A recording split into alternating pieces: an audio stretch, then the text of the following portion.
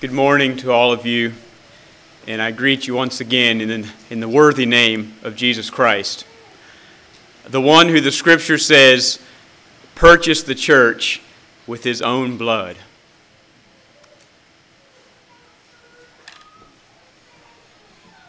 Once again, as I stand before you, I just feel the weight of preaching the Word of God true and with clarity.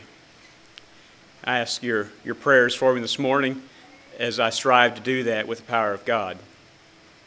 It's not something that I take lightly or that any of us ought to take lightly. It's a sobering responsibility.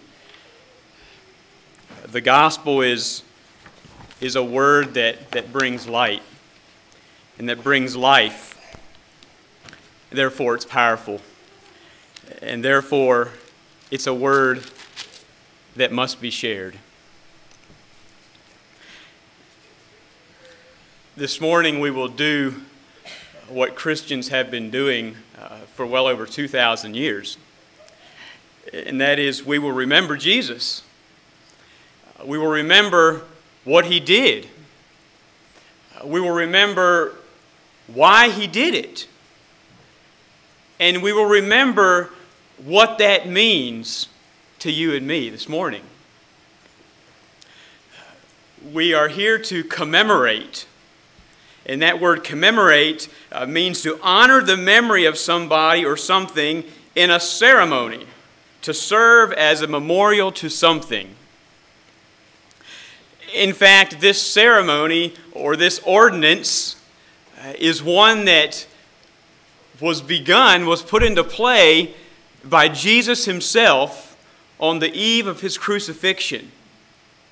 And there in Matthew 26, verses 26 to 28, we read, "And as they were eating, Jesus took bread and blessed it and brake it and gave it to the disciples and said, 'Take, eat, this is my body.'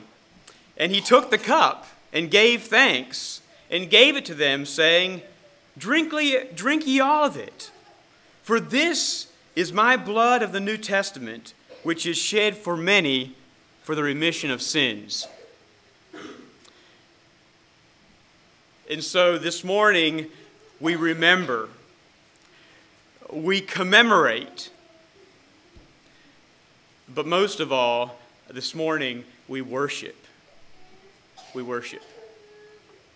And so I've chosen this title for the message this morning, Communion, a Call to Worship. I invite you to turn to 1 Corinthians chapter 11 for a text this morning. I realize that this is where Brother Dan left us last Sunday, and it's not my intention at all to try to say something that he didn't or anything. Certainly there is a lot in this passage that could be shared by many people in many messages. And the truth is, I was preparing this already prior to last Sunday, and so I felt best to continue on with my preparation. I will start reading at verse 17 of 1 Corinthians chapter 11. "Now in this that I declare unto you, I praise you not, that ye come together not for the better, but for the worse. For first of all, when ye come together in the church, I hear that there be divisions among you, and I partly believe it. For there must also be heresies among you, that they which are approved may be made manifest among you. When ye come together, therefore, into one place, this is not to eat the Lord's Supper. For in eating everyone taketh before other his own supper, and one is hungry, and another is drunken. What? Have ye not houses to eat and to drink in? Or despise ye the church of God, and shame them that have not? What shall I say to you? Shall I praise you in this? I praise you not. For I have received of the Lord that which also I delivered unto you, that the Lord Jesus, the same night in which he was betrayed, took bread. And when he had given thanks, he brake it and said, 'Take, eat, this is my body, which is broken for you. This do in remembrance of me.'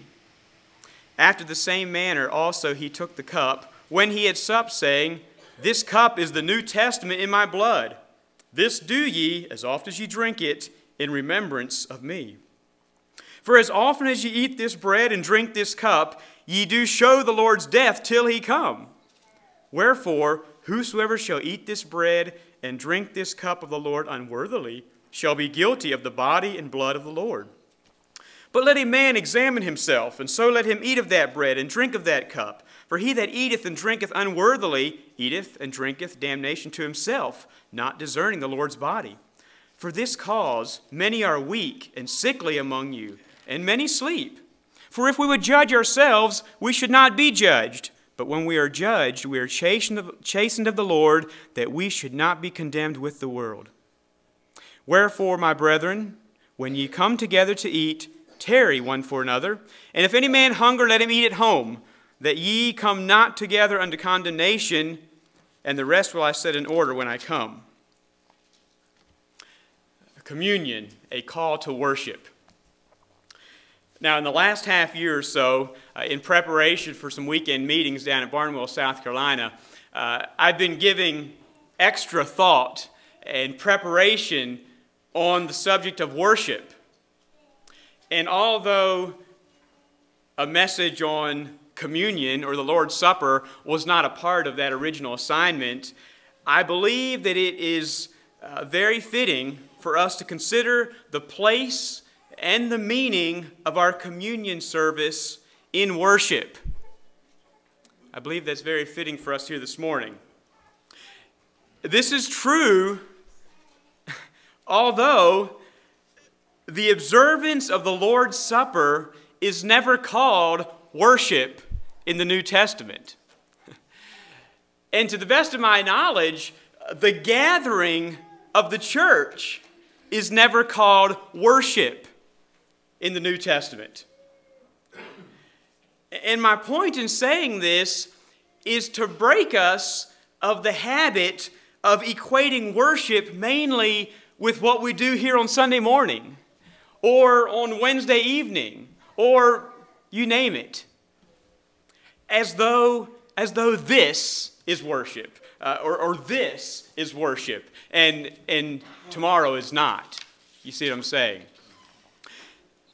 You see, I believe that when we fall into the habit of saying that this is the worship of the church, or the gathered body is the worship of the church, that we put ourselves into the danger of missing the new and radical point of the whole New Testament. And that is that worship is a whole life response to the love and mercy of God. Worship is something that is not confined to a certain place or a certain activity. But worship is driven into the heart as a matter of spirit and truth. And then out of that, worship flows through all of life, not just in worship services. You know, worship is about placing value. Worship is about giving something or someone worth. You could say it's giving credit where credit is due. And so at the heart of Christian worship is an inner desire to treasure or to cherish the true beauty and worth of Jesus Christ. It's saying, God, you are so worthy. You are more valuable than anything. You are more valuable than everything. And because of that, I worship you because you are so worthy. But yet worship is so much more than that. I believe that then flowing out of that inner desire to worship will be a consistent lifestyle. It's one that accurately expresses the change that we say has taken place. You see, our outer acts are a clear indicator of our inner desire. They truly are. And these two things should not, and truly they cannot be separate. They go together. And so God has created all of life. as worship, because he has said, whether you eat or drink or whatever you do, do all to the glory of God. Do all to the glory of God. Well, this morning we plan to eat and we plan to drink, as did the Corinthian church many years ago. However, we do not plan to eat and drink as did the Corinthian church many years ago. But yet we do, if you know what I'm saying. I trust that the way we eat and drink here this morning will be much different. Because the Apostle Paul says that in their gathering together, more harm was being done than good. In other words, they were not worshiping with a true heart of worship. Let's note here what the Apostle Paul had to say about their gathering together. Verse 18, he says that he hears there are divisions among you. Verse 19, he speaks of heresies among them. Verse 20, he says basically, you think you're gathering to observe the Lord's Supper, but you're not. You're really not. You just think you are, but you're not. Verse 21, he speaks of carelessness, of greediness. He speaks of a lack of togetherness. Some are hungry, some are stuffed. There's a lack of sensitivity to one another. Verse 22, he says, you are despising the church of God, and you are humiliating those who have little. The lesson that the Apostle Paul was giving the church there at Corinth was that when you come together as a church, the spirit should be one of focus on the Lord and a sensitivity to the needs of those around you, not on yourself. There should not be this careless or thoughtless eating and drinking, but there is to be a focus on Jesus Christ. There is to be a love and concern and a gentleness with those around you. And perhaps this is one of the reasons why the way we do communion is so lean. Paul said that this eating and drinking was to be completely different from the eating and drinking that we do elsewhere. Verse 22, he said, that's what your houses are for. That's not what the church of God is for. He said, do your eating and drinking of that nature at home. The phrase, when ye come together, keeps popping out at me through this passage, or some variation of it. But there in verse 17, we have that ye come together. Verse 18, when ye come together. Verse 20, when ye come together. Verse 33, when ye come together. And verse 34, that ye come not together. There's a lot of emphasis giving on this thing of coming together. And the implication is that the Lord's Supper is something that is to happen as a gathered church. It's to happen as a whole congregation. This is not something that was intended to be just practiced privately between you and the Lord. No. But instead, it speaks of brotherhood. It speaks of accountability. It speaks of responsibility. It speaks of unity. When ye come together. When ye come together. Well, here's a couple questions that we would like to flesh out this morning. How does our communion service call us to worship? How does our communion service call us to worship? And how does it express our inner desire to give God honor and glory? And I would like to suggest this morning from this passage that we worship Him, or we express the worth and the value of Jesus Christ by remembering, by proclaiming, and by nourishing. Remembering, proclaiming, and nourishing. First of all, the communion service expresses the value of Christ by reminding us of Him. Notice the word remembrance that is used twice in these verses. Once in relation to the bread, there in verse 24, and once in relation to the cup in verse 25. Let me just read those once again, starting at verse 23.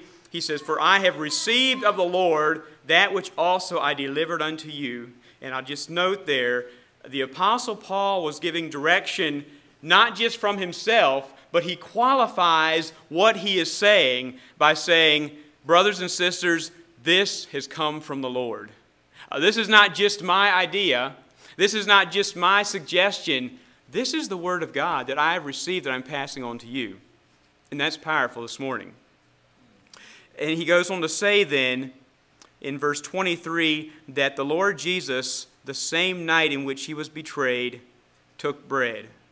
And we could pause and spend time on that as well as we think of the focus of Jesus Christ, as we think of his love and his mercy, his desire to carry through with his work. Verse 24, "And when he had given thanks, he brake it and said, Take, eat. This is my body which is broken for you. This do in remembrance of me. After the same manner also he took the cup when he had supped, saying, This cup is the New Testament," or the New Covenant, "in my blood. This do ye, as oft as ye drink it, in remembrance of me." I'm saying that our communion service expresses the value of Christ by reminding us of him. In other words, Jesus gave us this Lord's Supper, as it is called here, to help us keep in mind that great gift of salvation that has been so wondrously given to me and to you. And truly, the words great gift are not great enough. The Apostle Paul uses words like unspeakable or indescribable. I mean, you just simply can't put words to it when you consider what Christ has done for each of us. Well, we remember his agony. In verses 24 and 25 here, they talk about the broken body. They talk about the blood of Jesus. And certainly both of these phrases suggest suffering.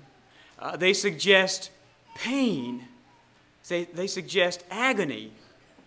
And so when we take the bread and we take the juice here in a few minutes, we are to remember that Jesus suffered severely to save us from our sins and to provide peace with God and our fellow men. I just noted some things here as far as what Jesus went through there throughout that day, leading up to his crucifixion, but he was spit on, mind you, in the face, spit in the face. He was slapped, he was whipped, he was beaten, he was mocked. They placed a crown of thorns on his head, and then they took a rod and hit him over the head. And you can imagine the rod hitting on your head would be bad enough, but imagine the thorns between the rod and your head yet as a part of that. And he was brutally crucified. This wasn't just your average death, as it were. Brother Dan spoke to us some time ago about the horrors of crucifixion and the fact that it was such a terrible way to die. The Apostle Paul says, even the death of the cross. In other words, what could be worse? What could be worse than death on a cross? Need I say more? There's much that could be said. But yet I just want to take you to Isaiah, a few passages in Isaiah that speak of the agony. Isaiah 52,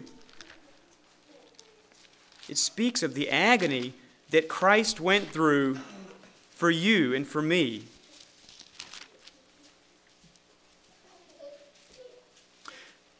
Isaiah 52, verse 14.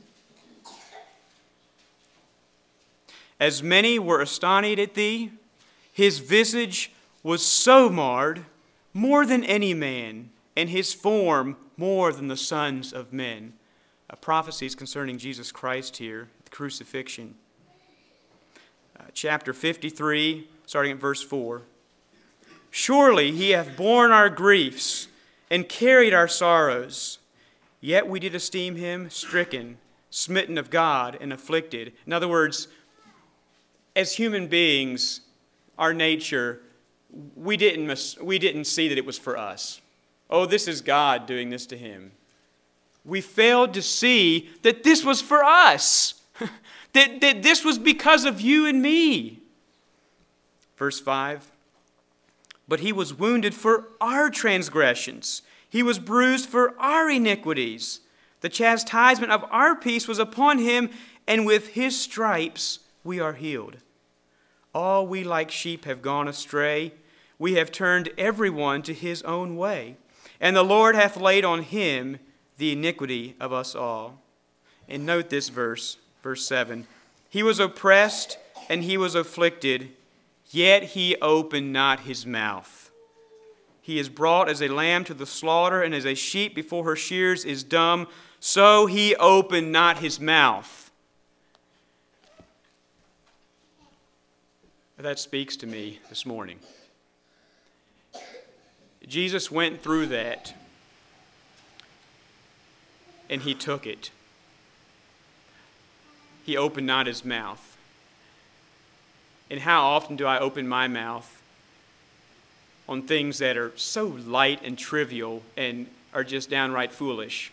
And yet Christ went through all this agony quietly and took it for you and for me. The songwriter said, "My precious Savior suffered pain and agony. He bore it all that I might live." The songwriter also says, "King of my life, I crown thee now. Thine shall the glory be. Lest I forget thy thorn-crowned brow, lead me to Calvary. Lest I forget Gethsemane, lest I forget thine agony, lest I forget thy love for me, lead me to Calvary." And the writer there suggests that we must never forget what Christ went through for us. And the way that we keep it fresh in our memory is to take frequent trips to Calvary. That's the writer's rendition.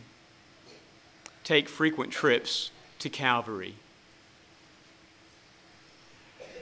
You know, we can buy a plane ticket and we can fly over to that area. We can take a trip in that way. But let me suggest, and that might be expensive, but let me suggest that taking a trip to Calvary in this way, in a spiritual sense, is far more costly than any other way you could get there. However, it is much, much more rewarding and has great eternal significance, unlike any other trip would. Lead me to Calvary. Well, we remember his agony. We also remember the Savior's achievement. Maybe that sounds a little bit light, but yet let's consider for just a moment his achievement. You know, when we take the bread and the juice here in a few moments, we need to remember that not only did the Savior give his life for us, but then 3 days later, he rose from the grave. We serve a living Savior. He's not in the grave anymore. He's a victorious Savior. Praise the Lord. Revelation 1:18 says, "I am he that liveth and was dead. And behold, I am alive forevermore. Amen. And have the keys of hell and death." I love that picture that comes from having the keys of hell and death. Someone that has the keys has power. They have authority. They have control. If you have the keys, you have control that those without the keys don't have. And Jesus said, "I have the keys to hell and to death." In other words, they're in my control. They're in my power. I've got it taken care of. That's the picture that comes to my mind. That's because we serve a living Savior. And truly, it is the reality and it is the power of the resurrection that makes it possible for you and I to live a victorious Christian life here today. And those terms are not just terms that we speak at church. That's not just a pie-in-the-sky idea. That is real, true terminologies that can be lived out in everyday life. We can experience victory. We can say no to the flesh and yes to the Spirit of Christ because of the power of the resurrection. I thank God for that. Galatians 2:20, the Apostle Paul says, I am crucified with Christ, and nevertheless I live, yet not I, but Christ liveth in me. And the life which I now live in the flesh, I live by the faith of the Son of God, who loved me and gave himself for me. You see, it's really not me that's living, it's Christ that's living in me. And so this morning, we praise God for our achieving Lord, and we remember in a special way his achievement of victory over the grave. Well, then we also remember his appearing. Verse 26, back in our text there in 1 Corinthians 11, verse 26 says, For as often as ye eat this bread and drink this cup, ye do show the Lord's death till he come. Till he come. Have you ever thought about that one day there will be no more communion services? I mean, that shouldn't be something that you're necessarily overly happy about. I'm just simply saying, one day there will be no more communion services. One day there will be no more remembering necessary. Why is that? Because one day we will be forever with the Lord, as the Scripture says. There will be no more need to gather here as a church and remember that, because we will be in his presence. I'm reminded of the disciples. Back there we have it in the first chapter of Acts. The disciples were left there gazing up into heaven. And those two angels came and they said, What are you doing? You looking for something? They said, This same Jesus who just left, in like manner will one day return again. That was the promise. One day this same Jesus will return in like manner. But until then, we remember.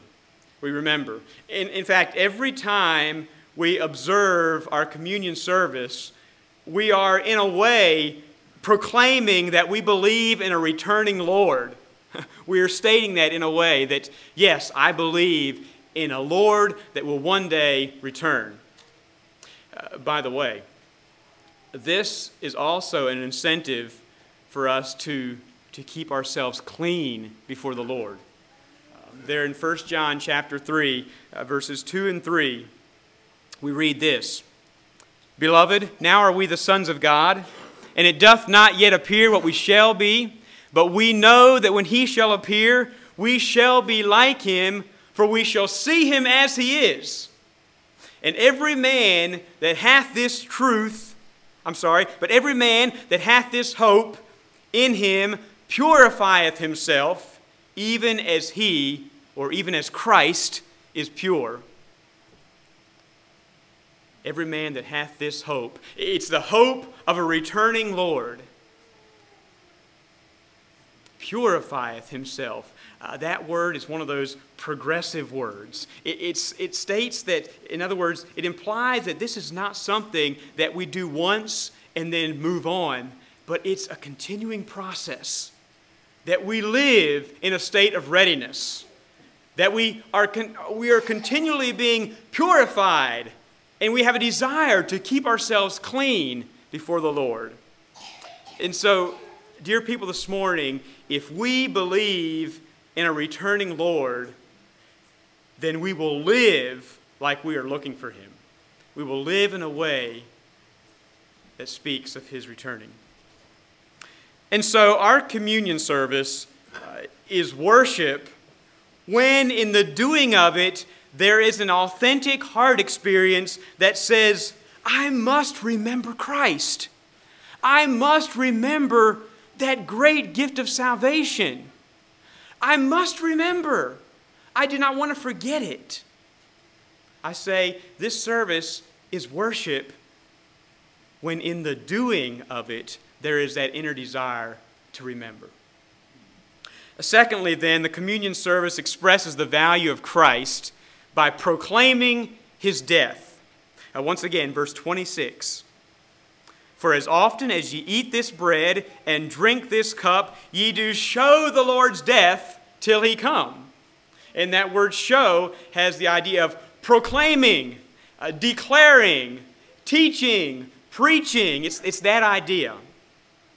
Okay, so if remembering means calling to mind what Christ has done, and what Christ is doing, what Christ will do, if that's remembering, then I would say that proclaiming means telling one another or calling to one another what Christ is doing, what Christ has done, what Christ will do.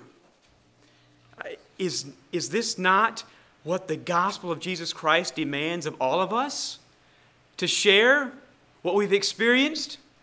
No, we certainly don't keep it to ourselves, but we share with one another, we proclaim it. You know, when the value of Jesus Christ is very real to us, and when it is inwardly remembered, then that inner remembering breaks out into a proclamation, into a declaration of what we've experienced. Good news is meant to be shared, right? It certainly is. Good news is meant to be shared. In other words, you know, if there is something that is really special to you, or if you really value something that is good to you and that is good to others, then you will share it. Then you will not keep it to yourself. That's the idea here. For as oft as ye eat this bread and drink this cup, ye are proclaiming the Lord's death till he come. And so the communion service is worship, once again, if in the doing of it there is that genuine and inner desire not only to remember the work of Christ, but to proclaim it, to tell it. And certainly these two things go together, the remembering and the proclaiming. I mean, remembering helps us to proclaim. We can't proclaim something if we haven't remembered it, right? And so remembering helps us then to proclaim, and by proclaiming it, it helps us to better remember it. And so they go together. It's interesting to note that within verse 26 is somewhat of a twofold meaning there. We read, for as often as ye eat this bread and drink this cup, ye do show the Lord's death, first of all. Secondly, till he come. And we've mentioned that briefly already. But there's like a double meaning there of communion. Showing the Lord's death and realizing that he is coming again. It emphasizes, you could say, both sides of the Christian life. The cross and also the glory. You see, there's so much more to our gathering here this morning than remembering what Christ has done for us in the past. Truly that is important, but there's so much more to our gathering than that. As Christian believers, we meet with great anticipation for what Christ has promised to us in the future. As the songwriter said, we have this hope that burns within our heart. It's a hope in the coming of the Lord. It's that anticipation for what Christ has promised in the future. And so, yes, our communion service, it speaks of the death of Christ, but it also speaks of the coming glory that is to be revealed. It's sobering for us to remember, yet it's important, I believe, that only unless we live a consistent Christian life are we truly showing this to those around us. I say that again. Unless we live a consistent Christian life, do we really show this to those around us? May God help us to consider that. Well, this morning, we show the Lord's death in various ways. We proclaim it in the words that are spoken. We proclaim it in the songs that are sung. We proclaim it in the emblems that are shared. We are calling to each other, as it were, what Christ has done, what Christ is doing in our lives, and what Christ has promised to do for us in the future as well. Finally, then, I say the communion service expresses the value of Christ by nourishing our life in Christ. It's a reminder of the nourishment that we receive through Jesus Christ. Now, where do we see this in our text? Well, we can't maybe go to exactly one particular verse, but we see it in the fact that this is called the Lord's Supper. It's a supper. You see, there's eating and there's drinking. There's food involved here. Now, why are we eating? Why are we drinking? Why didn't Jesus choose some other emblems like hammer and nails or you name it? Why is it eating and drinking? And I think that you would agree with me that eating and drinking are necessary for nourishment. They're necessary for sustaining life. We're well aware of that importance, the importance of eating and drinking. And here in verses 25 and 26, Jesus tells us that the bread we are eating is a symbol of his broken body. And the cup that we will drink from, that is a symbol of the blood that was shed. Now, I realize this morning that not everyone in this world sees it as that.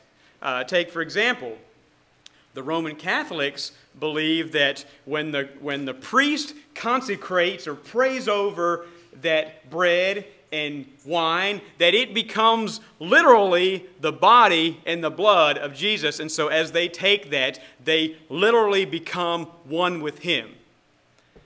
Now, that appears to have a number of holes in it as I look at it.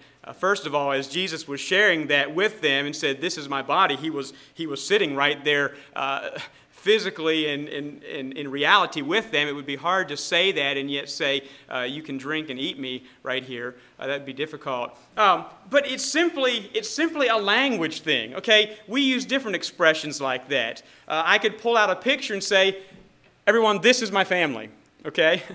Now, you would all understand exactly what I mean. This is not my family. It's a symbol of my family, okay? And we understand that. And so we this morning believe that the bread we are eating and the cup that we are drinking is a symbol of the blood and the body of Jesus Christ.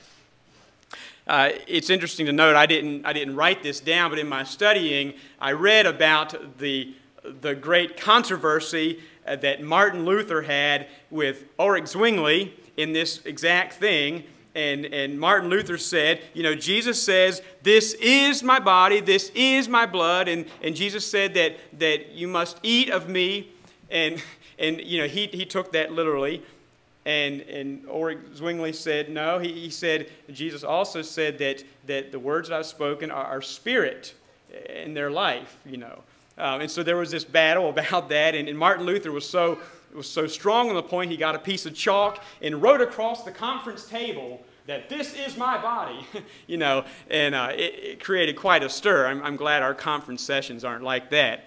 But anyway, we do not see it as that. We believe that this is symbols of the body and the blood of Jesus Christ. And so in eating and drinking, this morning, this is no ordinary eating and drinking, as you well know.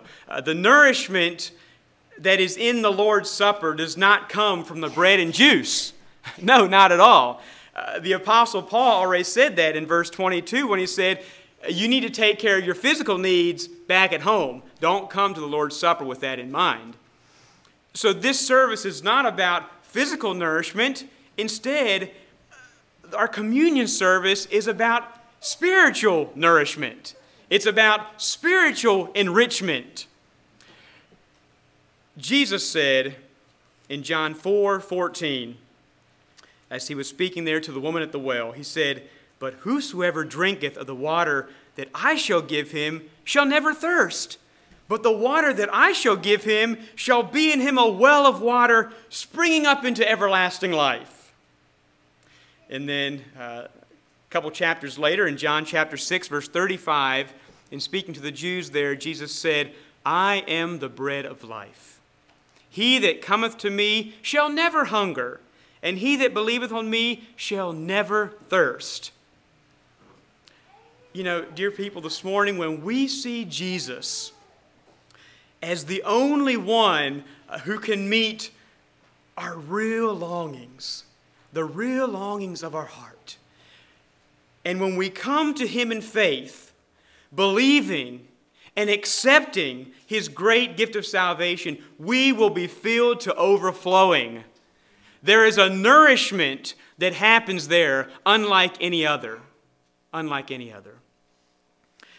As important as physical food and drink are, what we really need this morning is Jesus. That's what we really need. He alone is the source of true nourishment, the source of true and living health, as it were. And so this morning, as we remember and proclaim that amazing love and mercy of Jesus Christ, we find nourishment and we find the strength we need to live a Christian life. Let me just close by saying that our communion service is worship because it expresses the infinite worth of Christ. No other one is more worthy to be remembered. No one is more worthy to be proclaimed. And no one this morning can nourish our life as Jesus Christ can. May God help us to keep that in focus as we go through this service this morning. Let's bow our heads for prayer. Father in heaven, once again we come before you this morning with a heart of gratitude, with a heart that says thank you. Thank you, Lord, for that great gift of love. Thank you for shedding your lifeblood for us. And once again we realize that we are so unworthy. But God, this morning we want to lift you up. We want to give you the glory and the honor and the praise that you deserve. We want to value you. And so, Father, I pray that inwardly and outwardly this morning, you would be pleased with our worship. You would be pleased with our gathering here this morning. May it remind us once again of your great gift of love in sending Jesus to meet our needs. Thank you, Father, for the nourishment that we receive through being one with you and by believing, by accepting your plan of salvation and the peace that brings, Father. Truly, we are a blessed people, and we thank you and praise you for that this morning. We pray that our time here could once again remind us of your agony.